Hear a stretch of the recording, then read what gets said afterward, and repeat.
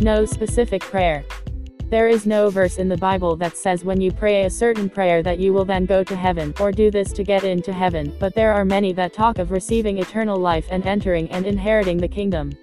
It is the Apostle Paul that tells us what the kingdom of God actually is in Romans 14:17. The kingdom of God is not eating and drinking, but righteousness, peace, and joy in the Holy Spirit.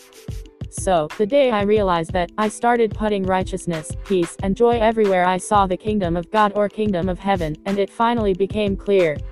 We are to seek first, righteousness, peace, and joy in every area of our lives, and righteousness, peace, and joy by the Holy Spirit is within us. The kingdom of God, Greek equals basileia, is God's rule, authority, kingship, and foundation of power within us by the Holy Spirit.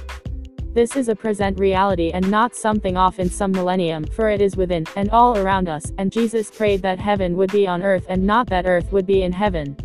This does not mean that when we physically die we do not go there, but that the gospel of the kingdom is about bringing there here right now.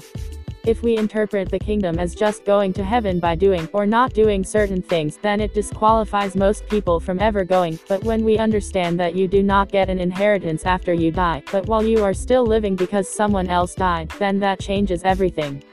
Inheriting the kingdom is a present reality right now and not just an afterlife perk. Many teach that the kingdom of God is something that is only manifested after a worldwide war and preceded by a mass exodus of the righteous from the planet.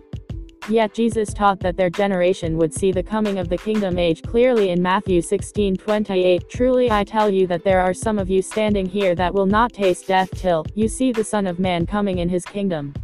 This could not be speaking of anyone 2,000 years in the future, unless you believe that there are some 2,000-year-old people walking around on the planet, which sounds more like the Highlander or Underworld movies, and you believe in vampires, werewolves, and immortals lol.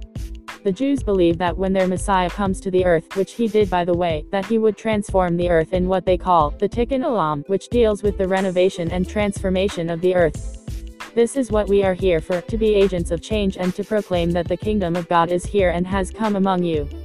So I want to encourage all who read this to spend time studying the kingdom of God and to make up your mind to be an active participant in our Father's world and realize that you are here to make a difference and release the life and essence of the kingdom everywhere you go.